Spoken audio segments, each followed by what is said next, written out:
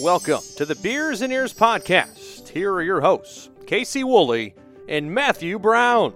Hello and welcome in to the Beers and Ears podcast. My name is Casey. And my name is Matt. Welcome in. We're continuing our Star Wars The Skywalker Saga series, but we got to get to some news first, and I think we should just jump right in. So, a lot been going on in the Disney company. We'll move into Star Wars in a minute, but yeah, I told Matt literally right before we hit the record button that we had to cover some news. Wow. It's funny because you put your first blog up the other day on the website, Matt, which was cool, all about watching the new Batman movie. And I started to sit down and started to write out a blog about some of the news we're about ready to talk about. And I just want to talk about this on the show. I want to write it, but I want to talk about it on the show. This is one of those moments where my two favorite passions are intersecting with one another right now. And that is politics and Disney are literally at a crossing point right now, which is really interesting. So I think in order to help kind of let's set the stage here a little bit about what's going on. So we've talked about it a couple of times on the show. The Florida legislature has had a bill. It is now officially law because it was signed into law, but has had a bill down there that they've been cooking that critics and opponents refer to as the Don't Say Gay bill. But basically, more or less, what this bill is it prevents teachers and school administrators and school staff from talking about any type of sexual orientation or sex education, really, with at least with the way the bill's written, for anyone from kindergarten through third grade. And some critics say because of how vague the bill is, really any K through 12 school. Lots of debate. That's not what this conversation is. But what happened was, because of the critics of the bill, Disney got itself into some hot water because it wasn't doing anything. The largest employer in the state of Florida, one of the largest employers in the country. Well, and employer of LGBTQ people. Yes. That's the big key. And arguably one of its biggest fan bases is the LGBTQ community, right? So the initial go around, they issued this really weak statement of, what's happening is horrible, but, the best way that we can support diversity and inclusion is to be more diverse in our entertainment offerings or something along those lines. I mean, it was literally pathetic weak sauce. It was horrible. Well, Chapek, oh boy. Not a great week for Bob. No, not a great 2 years for Bob. And we can go into that a little bit later. But he issues a statement, says, I was wrong. And I talked about this on the show a couple weeks ago. I was wrong. We're going to stop basically contributing to the Florida legislators who support this bill. But the Disney company kept funding Ron DeSantis, the governor of Florida.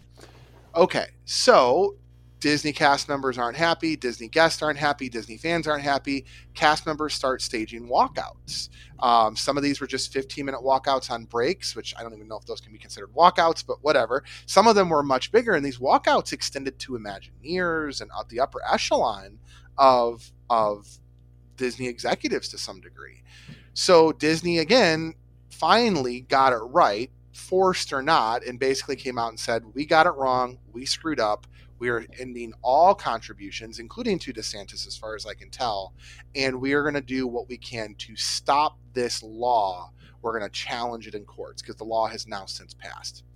So that's where we're at right now. That's the background. Now, why are we talking about that besides the fact that it's got a little bit of Disney? Well, now we get some of the Disney history, which is what's really interesting here. So for those of you who don't know, the Walt Disney Company, one of the reasons why Walt Disney World is as behemoth of a resort as it is in Florida, is that Walt and Roy were very, very, very smart businessmen. I mean, they were just exceedingly smart. And when they bought up all this land down there, one of the things they worked out for Disney to come to Florida with the Florida government at the time in the 60s was, we don't want to be subject to all the rules and regulations and laws and policies. Basically, like red tape. We don't have to go through all the red tape to get XYZ built. So basically what they said was, we want to operate our own government. We want you to basically vote us in as our own local government, the Reedy Creek Improvement District, basically the RCID. But what that allowed them to do is then be able to regulate their own stuff. The only thing that they're subject to in the state of Florida right now are elevators. That is the only thing they are subject to, is elevator safety, which I think is important, despite what happens at the top. You know what? I was like, good job. But what it also means is that they also don't get support from taxpayers, right? So they don't get the taxpayers of Orange County, Florida, don't pay for the services that Disney does. They are completely self-contained. Their power, their water, their sewage, their road maintenance, it's all self-contained. So why does this matter? Well, Ron DeSantis, the legislators who aren't getting the political contributions from Disney anymore, are not happy with Disney right now. The phrase is they've become too woke. Don't even get me started on that.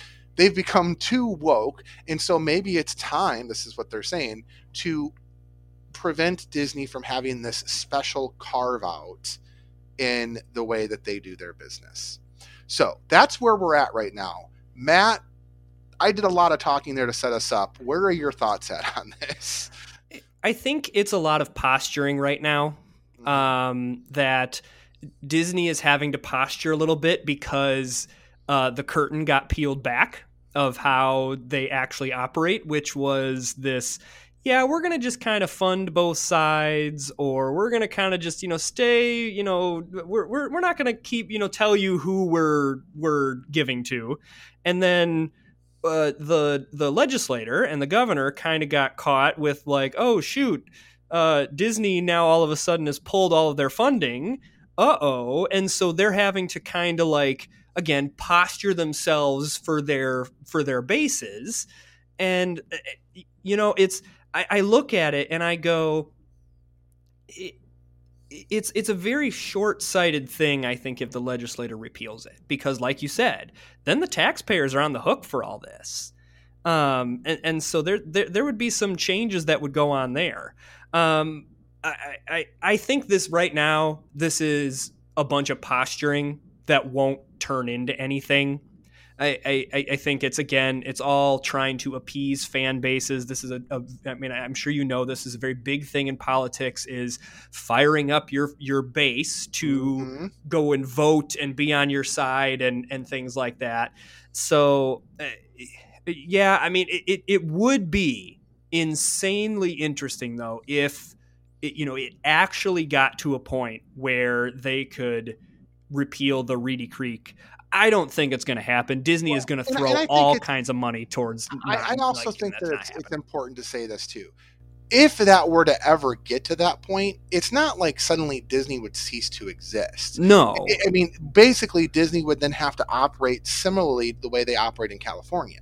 California, they are subject to regulations and rules of Anaheim and of the state of California, because they don't have those special rules in California. That said, I don't necessarily know if the base of Ron DeSantis and the legislators who are proposing this would be willing to go that far in Florida, because suddenly, like you said, the taxpayers of Orange County suddenly have to pay for all the where does that revenue come from? Because now suddenly it's not its own city, it's just part of the county now, right? So I think you're right. I think it's a lot of political posturing, but one of the things that is just really interesting is that Walt Disney World has operated with this carve out, if you will, for 50 years. And the other thing to say too is that Universal operates without this, and they're able to do just fine as well. Exactly. And Disney, again, largest employer in the state of Florida. Don't piss them off. I mean, that's basically where we're at right now. I hate to put it that way, Yeah, I think it's we're at a weird time right now where we really are, where everyone's trying to fire up the polar opposites of political spectrums, and let's be clear, regardless of what you think about the situation, it's interesting. It's interesting to think about what would happen, and I think people think about the short-term effects. That's why I think this is never going to happen, because right now, all it is, I think, is the legislators saying, haha, well, we'll get you back. Take that. And ultimately, like you said, Disney would figure it out. They would be just fine. That really, honestly, I don't think it would hurt Disney as much as they think that it would hurt Disney. Exactly. Like you said, Universal's doing just fine. You could make a valid argument right now that Universal is actually doing a better job than Disney in terms of theme parks in Florida right now. Yeah, based on with how fast their Epic Universe is supposed to be up and running here pretty quick. I mean, exactly. They've got 2.5 theme parks. You count, obviously Islands of Adventure, Universal Studios, and of course the Volcano Bay is a water park, but they call it a theme park. But Epic Universe is supposed to be up and running by 2024, I think they said. I want to say it's even a year earlier. I want to say it's like 2023. I think there's a joke running around right now that Epic Universe will be running before the Tron Lifecycle Run will be running. You're not wrong. So, all right. That said, so let's transition to the second part of news. Apparently, Bob Chapek, during the quarterly investment meeting, said the quiet part out loud. He kind of put his foot in his mouth, and he said something that we all know. And it's not like there was, I posted this article up today. Today's April 3rd. He basically said prices are going to keep going up because Disney is a demand, and as long as there's a demand, prices are going to keep going up, is basically what he said. Now, he did say that they are going to try, at least I don't know if it was him or the CFO who said this, they're going to try to look for ways to minimize the impact of inflation by charging more for premium stuff and finding ways to bring the premium content in differently. But that said, again, this happens every year around this time. These price increases go up. Corey Radke posted an article in our group a couple of days ago. Yeah, if you've been following our Facebook group, you kind of have been following this conversation, but I said, and you echoed this, that this happens every 6 months when Disney hikes a price or gives a premium stuff that we think, blah, blah, blah, blah, blah. This time feels different. It feels different. And I think right now there's a lot of demand, but I'm curious to see then 2 to 3, because the amount of people that are right now I planned a vacation in 2019 and it got canceled. And so we kept pushing it and pushing it and pushing it. And now we're going, that's going to end here in the next year or two. Yes, I would agree with you on that. But that said, I to this point, I think I agree things feel different. I don't necessarily know if we've hit that tipping point. And the more we go through this, the more I don't know if we ever will hit a tipping point. I mean, it is expensive. I mean, it is expensive to go there. It is absolutely how much is a Dole Whip? Did you see the picture of the Dole Whip in that article? No, I didn't. Take a guess how much it costs to buy one single Dole Whip right now at Walt Disney World. $7. It is $6.99. Wow. Okay, good. It is $7 to buy a Dole Whip. It was possible 5 years ago when snacks were $5.50. Like, yes, okay, you could save inflation, but that is literally a 30% increase from 5 years ago. Yeah. Inflation hasn't cost that much. Yeah. And as always, there's going to be, and maybe we need to do an episode on this now with the price hikes of doing Disney on a budget and how to, because we've always said, is it possible to do Disney on a budget now is the question. I still think so. I would need to do some and what does a budget even look like? Yeah, I mean, you can do Disney on a budget, but I would need to do some more research with all the stuff that's been changing. But you said it in your post where it's value. I'm okay with a price hike if the perceived value is there, but they stepped in it again with this whole Genie Plus rollout. Where, the whole thing with Genie Plus and the thing that I touted, and when you came back from your trip where it was, okay, Genie Plus is, it's a little bit more complicated, but you can get, if you time it right, you can get through 4, 5, 6 fast passes. Well, they come out on the website and say, expect 2 to 3 to use Genie Plus 2 to 3 times. Like that is the official Disney statement on that. And so guests are saying, so it's not that value. It's I'm paying for Fast Pass essentially. And it's not easier. It's now I have to keep checking my phone constantly throughout the day. And then I know we've talked about this, but the Magical Express to me is the biggest debacle. That that decision, I can deal with little decisions, missteps here and there. I will never understand why the Magical Express was gotten rid of. Because it comes down to that thing that I said earlier, which is price versus value. You can price it all you want, but if the value's not there, and that's what I'm saying, I don't necessarily know if you can do Disney on a quote unquote budget anymore. I don't know if that is possible, Matt. I don't even know what the average middle class family, Corey even said he was able to take a trip to Costa Rica? Costa Rica, yeah. Costa Rica, 7-day trip for Costa Rica for what it would cost to go to Walt Disney World right now. For 3 days. And again, to go to Walt Disney World, yes, it's a magical time, and obviously we love what we're doing here. But the reality is, the value has gone down, and I will not stay on property at a Disney resort any longer. There is no value to saying, even All Star Sports, the cheapest of the cheap, is going to run you $200 to $250 a night for All Star Sports. And for comparison's sake, before I was a cast member, my wife and I went to Disney. So this was 2017, 2018. My years mold together. So this is before I was a cast member. I'm not getting in for free. I'm not getting any kind of discounts, nothing along those lines. We stayed at All-Star Movies, and it was, I want to say, $120 a night. Yeah. We got it. And that was a great deal, I thought. Yeah. To stay on property. That's like a Red Roof Inn rate, maybe a little bit more than a Red Roof Inn, And again, that was with Magical Express and all the amenities. Early park admissions, that's what I'm saying. It's there are things that, and they're touting this whole 30 minutes before the park opens. It's really not. There's no late. Unless you're staying at a deluxe resort, there's no late entry or late magical hours anymore.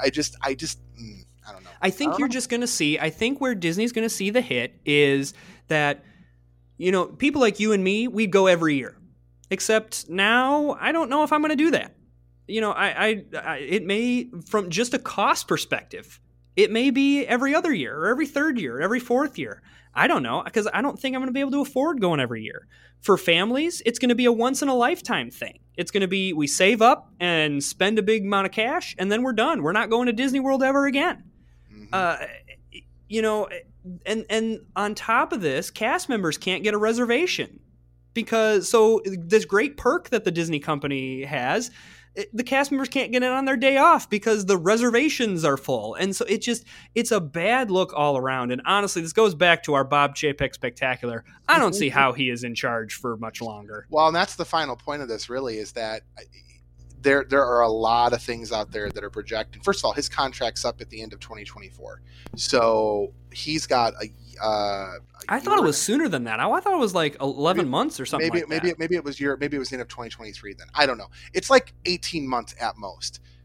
So if he lasts that long, he has made every wrong decision you could possibly think.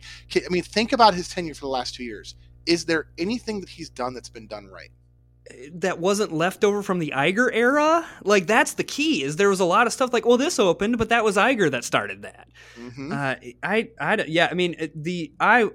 I praise the Lord that I have not working for the Disney PR department in the past month, because they have to be... Oh my gosh. They have to be just, wow. So it's interesting, but just a lot of missteps, and a lot of it I think just comes from the leadership, and I think that if you can get the right leadership in there, I think maybe you'll turn the thing around. But I don't know. Well, and from everything I'm reading, their capacity it's not at 100% capacity, but they're staffed at enough for a 30% capacity, but they're operating at a 60 or 70% capacity, and they can't get anybody to work for them right now. And that's a whole other thing right there, That's crazy. That blows my mind. Absolutely. That's absolutely nuts. But we're seeing that everywhere, that if you're not paying a healthy wage, people just aren't applying for your job. That's that's happening everywhere. Exactly. All right, I think that's enough ranting and raving about the news. Real quick, Matt, you did post a blog up on SorcererNetwork.com. So what's going on with that? Talk about that. So Sorcerer Network has reached its phase 2, I guess. Let's call it that. I posted my first kind of article blog thing. We have the Sorcerer's blog. So Casey, me, and to be honest with you, anyone else that really wants to write anything, if you want to write something, send it to me. I may post it. Just on pop culture things. So, I wrote 3 reasons why I think that you should go watch the new Batman movie. Now, speaking of that, so we talked about that last week. Now, was the blog article prompted from our conversation, or was that already in the works before? It was already in the works. Okay. I was already working on it. All right. And then I've got one coming up. I just putting the finishing touches on it. Got one coming up on an upcoming Nintendo Switch and console game called Disney Speedstorm. I've seen that. It's supposed to be like the Mario Kart of Disney, right? Yeah. So they've announced a bunch of cool characters, and so kind of talking about Disney video games and why I'm excited for this one. So we're gonna have more content coming up here. I'm working on YouTube content now, trying to figure out what that's going to be. We are moving quickly into the next phase. So please go ahead and check it out. This right on the front page, you'll find the button for the Sorcerer's blog. Beautiful. Well, let's go in and shift gears. We're 20 minutes into this episode and we barely even touched this yet. Yeah, we have been on a journey since probably last, I'd say, late spring, early summer, where we started kind of working our way through the various Skywalker Star Wars films. We started with the prequels, obviously Phantom Menace, and then Clone Wars, or Attack of the Clones, sorry. And then, of course, we had Revenge of the Sith. Then we had an opportunity to watch Solo, and then we went into Rogue One, then New Hope, and then Empire Strikes Back. And I'm not going to lie, I know we're like a little over 2/3 of the way now after watching this, but it does feel like we have arrived at like the end of an era to some degree, because I mean, let's be honest, this in a lot of ways was the capstone to George Lucas's career. Obviously he came around and did the prequels, but in terms of chronological order, this was it. This was the thing that kind of tied it all together. Especially when he went back and did some of the edits on this. And I literally just finished watching it and appreciated how a lot of this got tied together and tied back to those prequels. But we are talking Return of the Jedi here. Let's just do the real quick basics here. The movie was released on May 25th, 1983. So we will be coming up on the 40th anniversary next year. Wow. 132 minutes long as far as its runtime. Budget of anywhere between $32 million to $43 million. Grossed $475 million at the box office. Needless to say, at this point, Mark Hamilton, Harrison Ford, Carrie Fisher, they were, just downright stars at this point. Harrison Ford had obviously started at that point in the Indiana Jones franchise, so clearly he was a huge star at this point. But this was basically the conclusion at the time of the 3-arc picture. So, if you put yourself in the shoes of the people who were watching this at the time, they didn't have any of this other stuff. It was just these 3 pictures that had been out. But it's so funny rewatching it now, and then we can get into it. After having watched Boba Fett, it felt different this time for me. Yeah, it definitely feels different. Well, and knowing that there's 7, 8, 9, knowing about what happens in The Mandalorian and Book of Boba Fett and like all this other stuff, it gives you a little bit of a different view. I think one interesting fact that I found, I've got a ton of interesting facts, but one of them that I found was that this was kind of the first Star Wars movie where they really had to worry about people spoiling the film, because people were, oh my gosh, what's going to happen? I mean, this is the peak of Star Wars fandom in terms of the early years. Mm-hmm. And so they filmed this under a disguised script. It was called Blue Harvest. And like they gave the cast and crew like Blue Harvest merch to wear. So no one could walk past and go, there's the Star Wars, and see what they were doing. Interesting. Yeah, I guess, obviously things like the internet didn't exist out there, but word of mouth absolutely did. And obviously the twist of Leia being Luke's sister, we take that for granted now because we know, we've seen the prequels, we knew what happened, but they didn't know that. Even the line, "There is another" from Empire Strikes Back, no one knew what that meant. So for that to come up when Yoda ultimately says, there's another Skywalker, and then, Luke puts it together that it's his sister with Obi-Wan Kenobi, that had to be a huge revealing moment in the theater when they revealed it, Yeah, well, and I originally heard that Yoda was not going to be in Return of the Jedi at all. And they kind of went back. One of the main reasons was Lucas, he consulted a child psychologist about during the making of the film. And the psychologist said that unless it was unequivocally stated that Vader was Luke's father, moviegoers age 12 and under would dismiss Vader's claim as to Luke as a lie. So he had to put in this, trusted figure, so to speak. And I would say, especially for that younger demographic, Yoda would be the trusted figure. And so because of this child psychologist's advice, he had to put Yoda in there as telling Luke, that's correct. Well, and what's you're funny, right.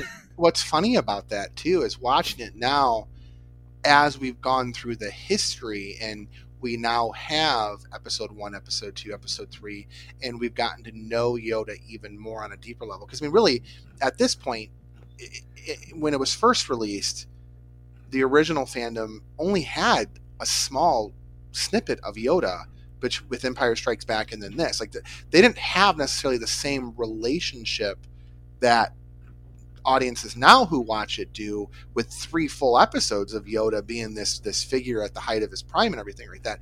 So I will say that Yoda dying, I think, hits harder now, knowing what we've been through with him, especially when he's talking about, Vader, and he's talking about Anakin, and he's talking about, and even the scene, not just Yoda, even the scene with Obi-Wan Kenobi, and just kind of going through a little bit more of the history. And in my mind, I'm so far removed from it now that I'm playing flashbacks of those scenes from Revenge of the Sith and how they played out, and you can see that. And I know there's a bunch of super cuts out there that you can find where this conversation's taking place, and they interject the different cuts of the flashbacks and stuff.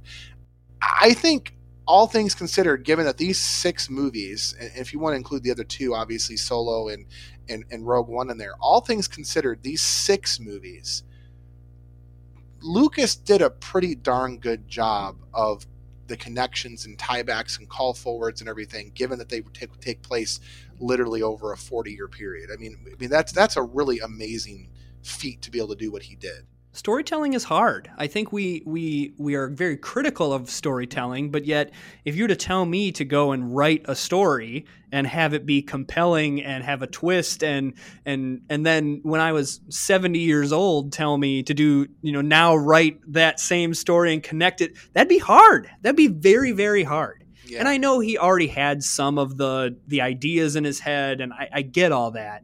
But it's hard. Storytelling is an art form. He did have some of those ideas in his head, but in the same regard, I don't necessarily know if the ideas and where it wound up was where he thought it would be when he started. Probably had some big ideas, but not the nitpicky. In fact, I know he didn't have it necessarily where it was. Leia and Luke were not originally going to be brother and sister. I mean, that came out of... Hence the kiss. Yeah, that clearly was not going to happen. Honestly, I don't think Anakin Skywalker as Darth Vader was originally in the original idea. I think that came after the fact.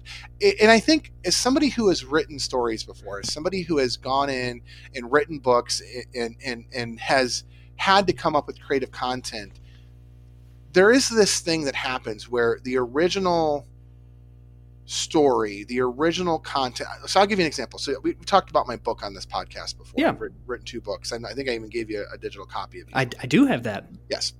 So when I originally wrote Elixir, the first book that I wrote, it wasn't even a book. It was a short story I wrote when I was in 7th grade. And then I revisited it when I was in college, and I wrote it as a novel. Awesome. It had its own mythology, its own way of character development.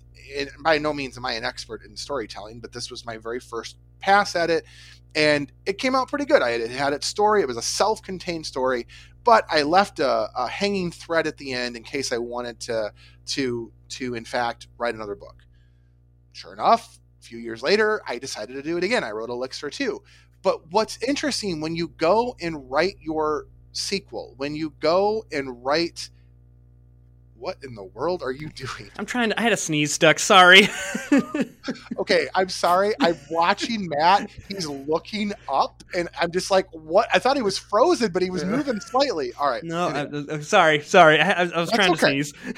When you go and kind of have to fill in the gaps and start to thread needles and tiebacks to the original information, but also make it compelling so it's not a rehash of the original, that takes time. You almost have to have, there's the book you're writing, and then there's like the almanac next to it to make sure that your references make sense, your names are right, your birth dates are right, your places are right. So again, I give Lucas all the credit in the world for what he was able to do to be able to tie this all together here, both the original 3-story arc and then to come back around and kind of do I don't know if it's the 2003 edits or the 2001 edits. I think it's 2004. I think. Yeah, 2004 edits. You know, they do a really good job of tying it all together.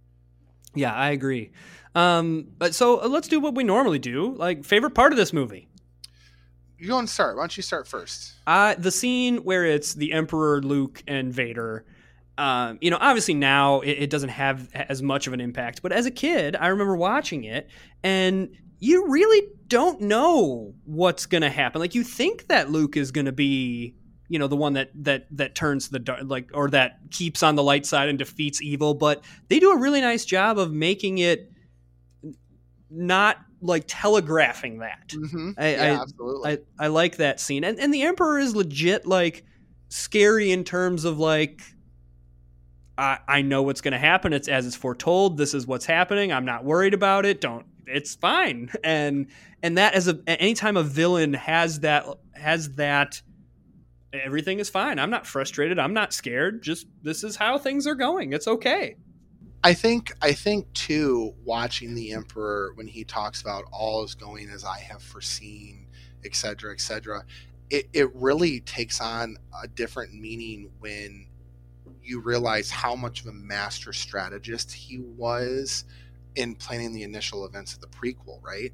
I mean, if you think about, okay, again, this is not the way it was originally written, but if you watch it now like we are in chronological order, we see a lot of Palpatine in 1, 2, and 3, and then he goes away.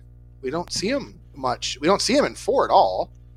And then 5, we briefly see him as, and he was initially just meant to play just a little bit of a part, and then suddenly we see his master strategy come back around.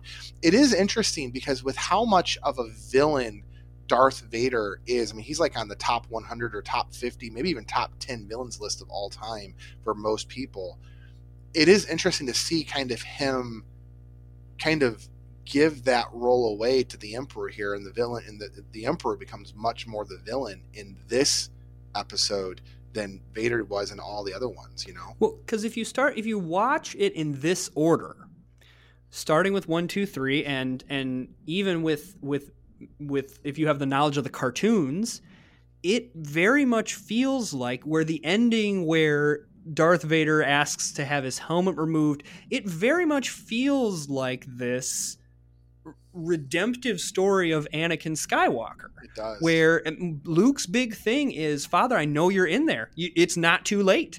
And in just watching 4, 5, 6, you don't get the weight of that. But with having all of this background knowledge, you do get the weight of that. And even if you don't watch the cartoons, just having 1, 2, 3, you feel no, Anakin, you can still come back to the light side. Yeah, and actually, when his helmet comes off, that is one of my favorite parts too.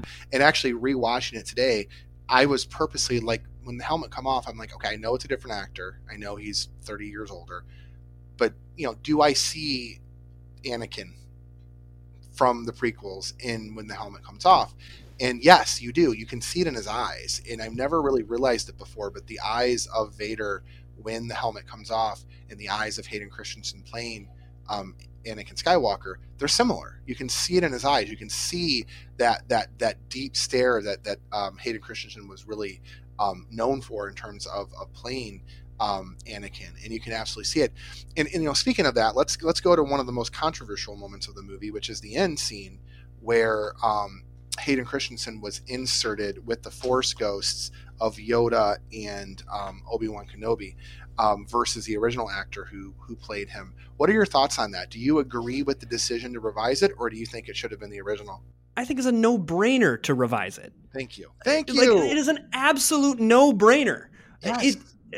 This is one of those controversies that I just do not understand. Okay, it's not the original. Okay, I get it. There are some things that the original is better.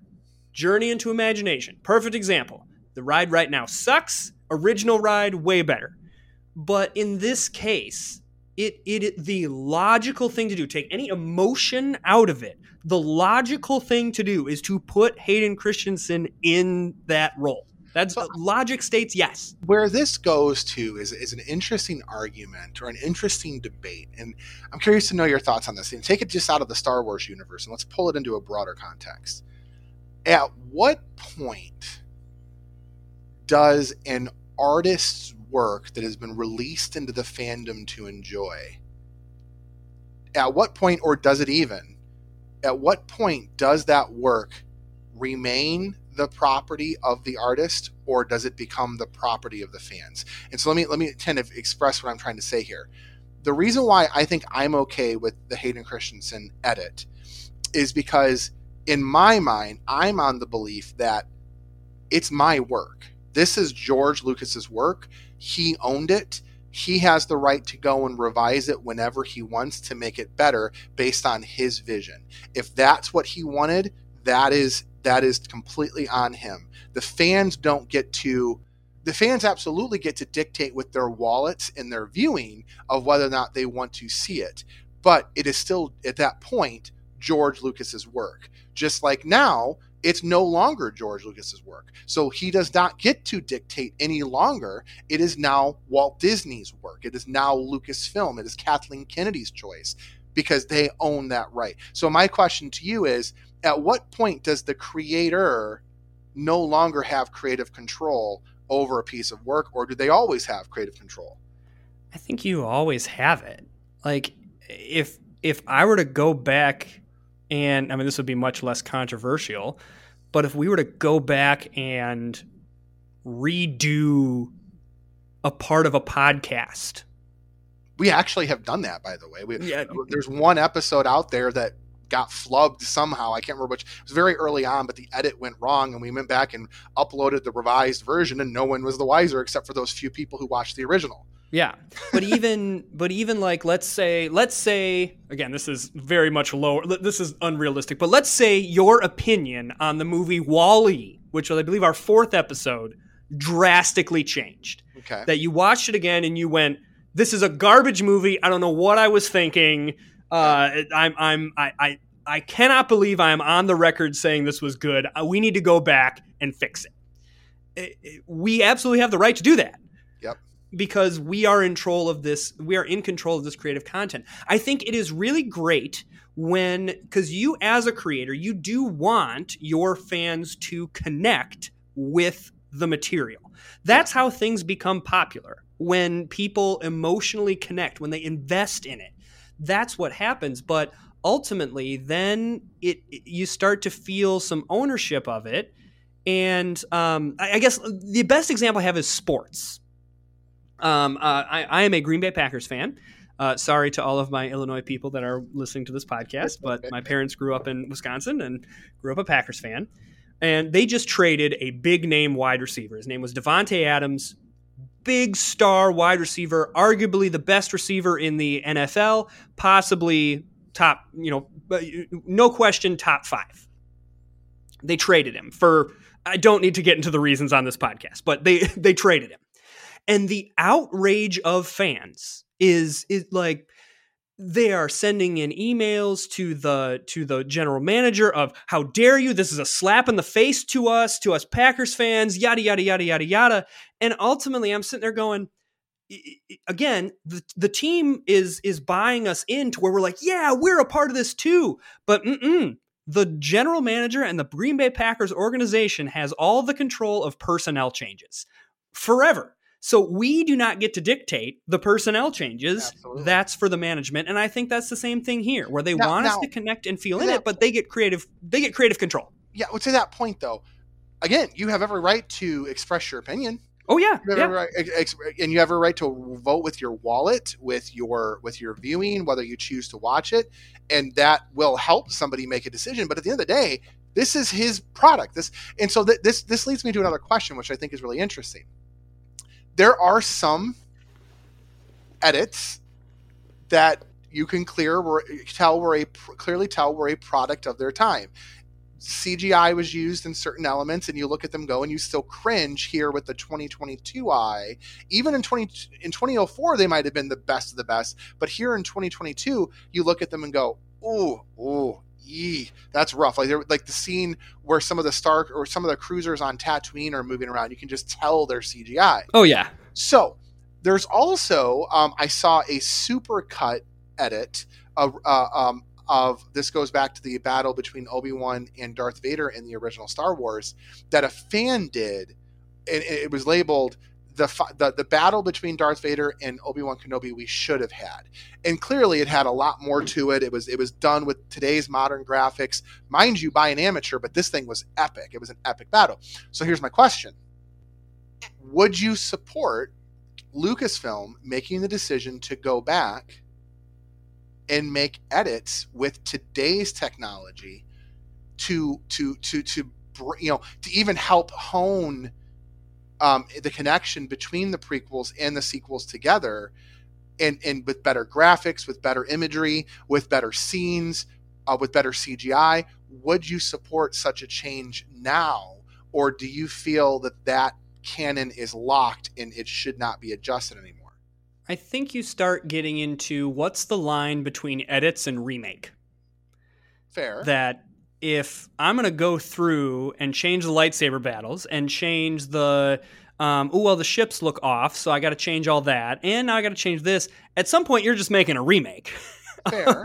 I mean, that's fair. Now, I guess the difference there, to answer your question, between an edit and a remake is, an edit is one where a remake is one where the original still exists, but the new one is just that. It's new. It's out there and lives alongside. So a Lion King remake is so you got Lion King, you got the Lion King animated remake, which it's not a live action, even though it's called that, right? They still live. So it did nothing to affect the original Lion King. Okay. What George Lucas did, though, in 2004 was edit the originals and literally took the originals out of existence. They don't exist. You can't find them anywhere. I mean, I'll be honest, I wouldn't really support that. No. I wouldn't like that, but based on my argument, it would be their right to do it. And would that stop me from watching Star Wars? No.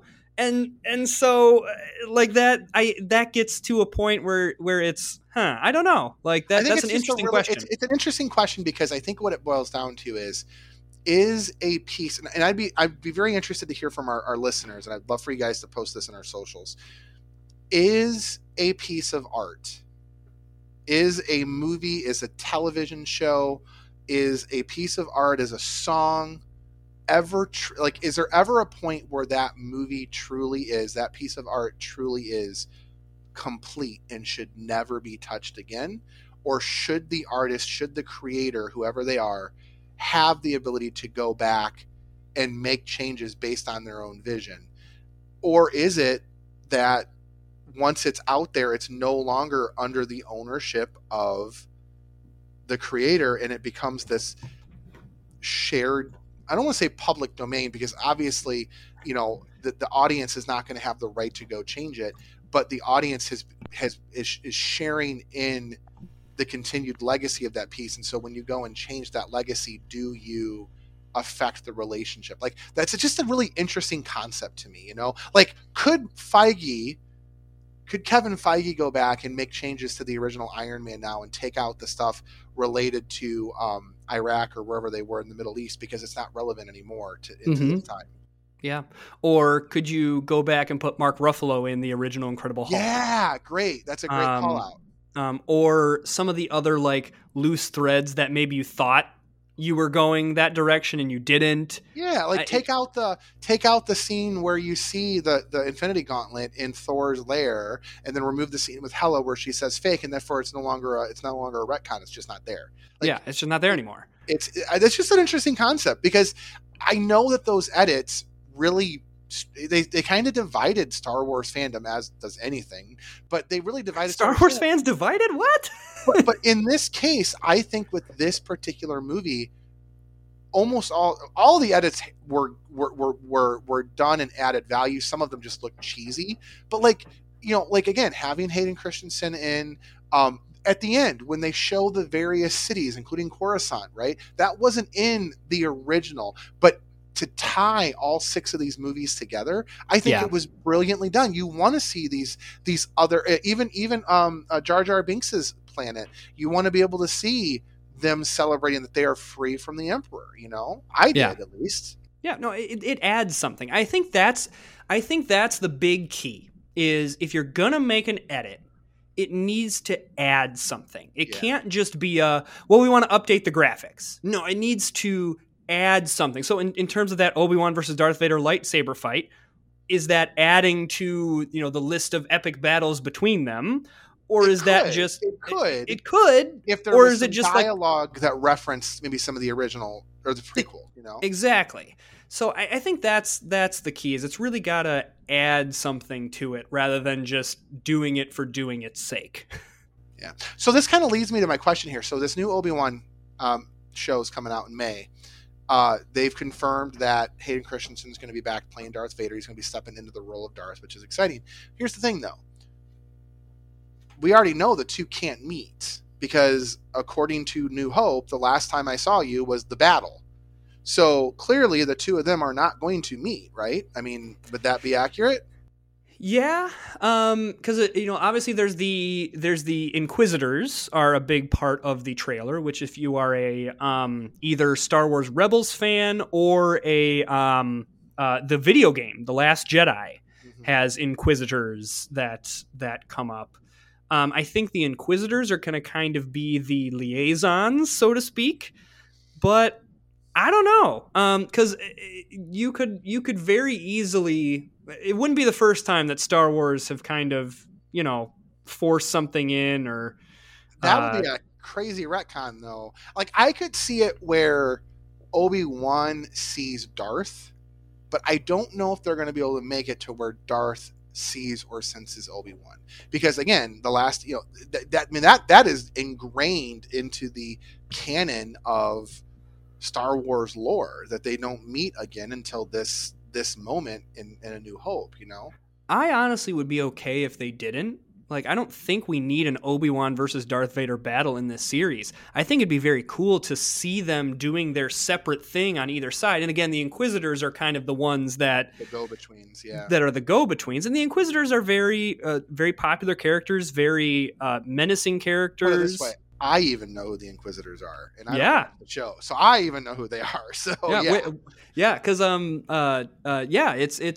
they're very, very, very, very cool characters, and I'm curious to see how much we see of. I'm so excited for that series. This is taking place 10 years after Revenge of the Sith, right? I believe so. So New Hope hasn't happened yet. So this is then therefore happening approximately 25 years before Boba Fett and all that, right? The timeline is. I need a map. I think that's right. No, I think that's right. I think this is actually probably taking place around the same time as, maybe a little bit earlier than Solo would be. Probably. Yeah, because Solo I think was supposed to be set 10 years before A New Hope. I want to say. Okay. It'll be interesting to see if we see Maul if Darth Maul. Yeah, it'll be interesting to see what tie-ins they make because I mean that's been kind of the key with. I mean, the Book of Boba Fett. The big thing was tying in a bunch of cartoons and where are they going. And it'll be interesting to see who they tie into all this because they're kind of making their own. You know, yes, there's the Star Wars universe, but there's also this like TV universe that's brewing. This is the non-Skywalker universe, really. Even though Vader is going to be in there, this is like the parallel what's going on, you know, with everything that's happened with Boba Fett and with Mandalorian and all that stuff. It's touching Skywalker, but they're not the main. It's not the main focus. It's not the main focus. No. Yeah. So okay, as we kind of round the bend here, you know, we're kind of in a lot of ways wrapping up what is what would have been the first generation of Star Wars. We went through the second generation of Star Wars, which was the prequel series. That was the second generation. Now we've just finished the first generation, the generation that started it all. The next time we do this, Matt, we're moving into the current generation. We're moving into, and I would argue it's separate from the Mandalorian and Book of Boba Fett and everything we just said.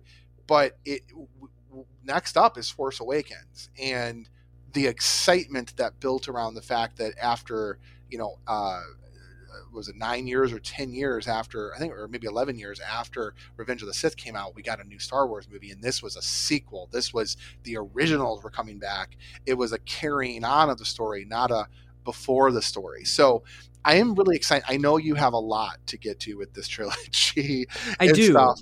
But it's going to be really interesting because we're moving basically 30 years into the future at this point, or close to it. Yeah, we've talked so much about the past that this is going to be very much talking about these, you know, 7, 8, 9 is going to be kind of the current age of Star Wars.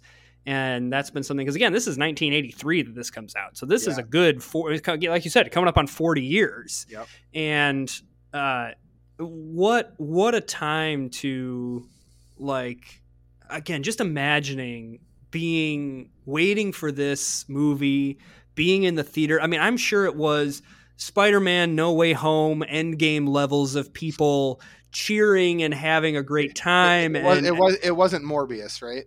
Oh, you seen those reviews and those. Oh, I looked up what happened in the end credit scenes, so I didn't have to go see it. I have heard nothing but horribleness with this. We won't be seeing Morbius anytime soon. Yeah, well, the question is, I don't want to get into all the things of this, but Sony is trying to set up their own Spider-Verse, and it's just clear that Sony just cannot capture that magic. It's not working. I don't think anybody can capture that magic. Even DC. I mean, and you would say that DC was probably primed and ready to do it, but I tell you right now, you know how DC could do it? DC could do it if they set up some kind of a multiverse of their own and brought back some of the original Batmans or some of the original characters, you know? To follow up on my article that I wrote on sorcerernetwork.com, one thing that I didn't mention in the article that I liked about the Batman is it wasn't trying to set up any grand universe. Yeah. Like, I mean, don't get me wrong, the MCU, I love it, but not every movie series needs a huge universe. Yeah. It's okay to make a Batman franchise or a whatever franchise just in the context of its own thing. Do you think we as a public have maybe outgrown that? Like, that was such the rage the last 10 years. Do you think that we're moving in a direction where we kind of come back to self-contained movies for a bit? I think so. I think there's going to be some that transform into it. I mean, think about it. I mean, the MCU didn't do necessarily anything, you know, too shocking. It was a slight bend on a trilogy or a, you know, movie series. But I mean, Lord of the Rings, the book series and the movies, and now coming in with shows. Hold on. I'm going to disagree with you on that you don't think the MCU didn't do anything too shocking. The MCU broke grounds that no other movie franchise has ever done in the history, which is, it wasn't just tying a string of movies together. It was tying movies together that had absolutely nothing to do with one another. They were set up as their own little franchises and brought them together in one movie and then tore them back apart and then brought them back in another movie. And it was only after Age of Ultron that you started to see more and more crossover. Yeah, I think they basically took they basically said, what if we did a series of movies where it wasn't just this 1, this 2, this 3, this 4, this 5, this 6. But the idea of world building is something that is not necessarily new, but it's not something that every movie franchise needs. We don't need the extended universe of everything. Yeah. And that's kind of where I think it was because it was so revolutionary, the first is always going to be something we catch on to.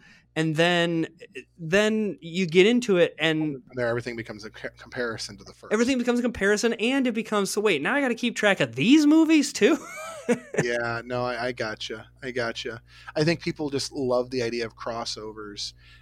Really, I think that this next point is like the next crossover has to be really the next crossover that everybody wants, that everybody's waiting for, is the Fox MCU crossover. Because once that happens, I don't know how you top that. Like, the only one that could potentially top that would be a MCU DC crossover. Like when you start to, I'm dating myself here, but I remember back when Scott Hall and Kevin Nash showed up on WCW's set during the Monday Night Wars of the World Wrestling era, right? So you had the World Wrestling Federation, now Entertainment, and WCW World Championship Wrestling. They were always at odds.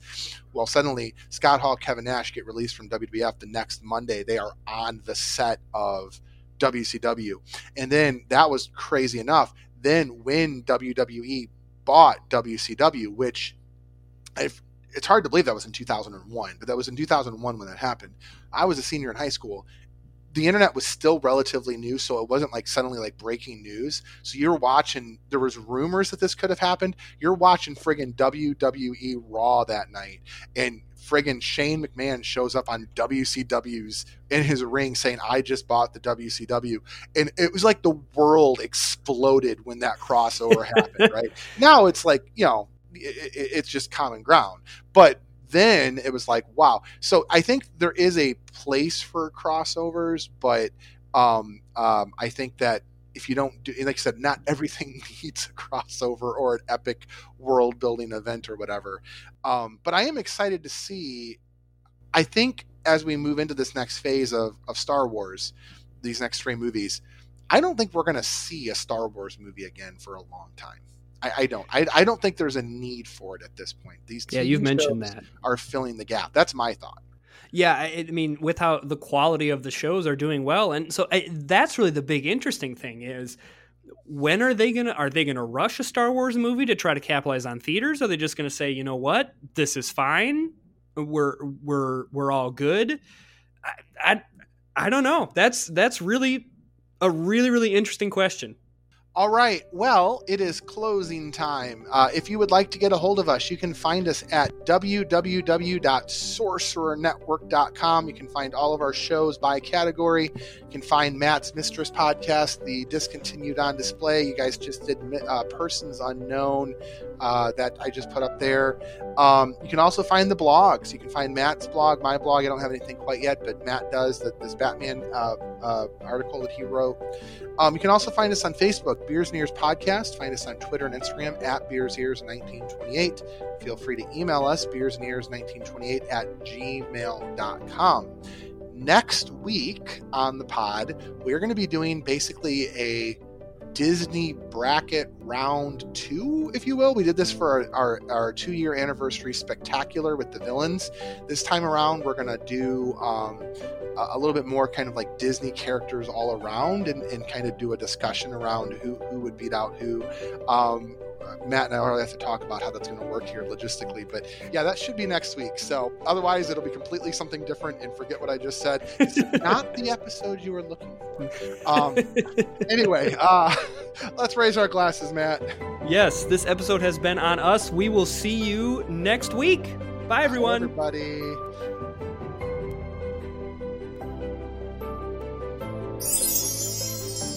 Thank you for listening to a Sorcerer Network podcast.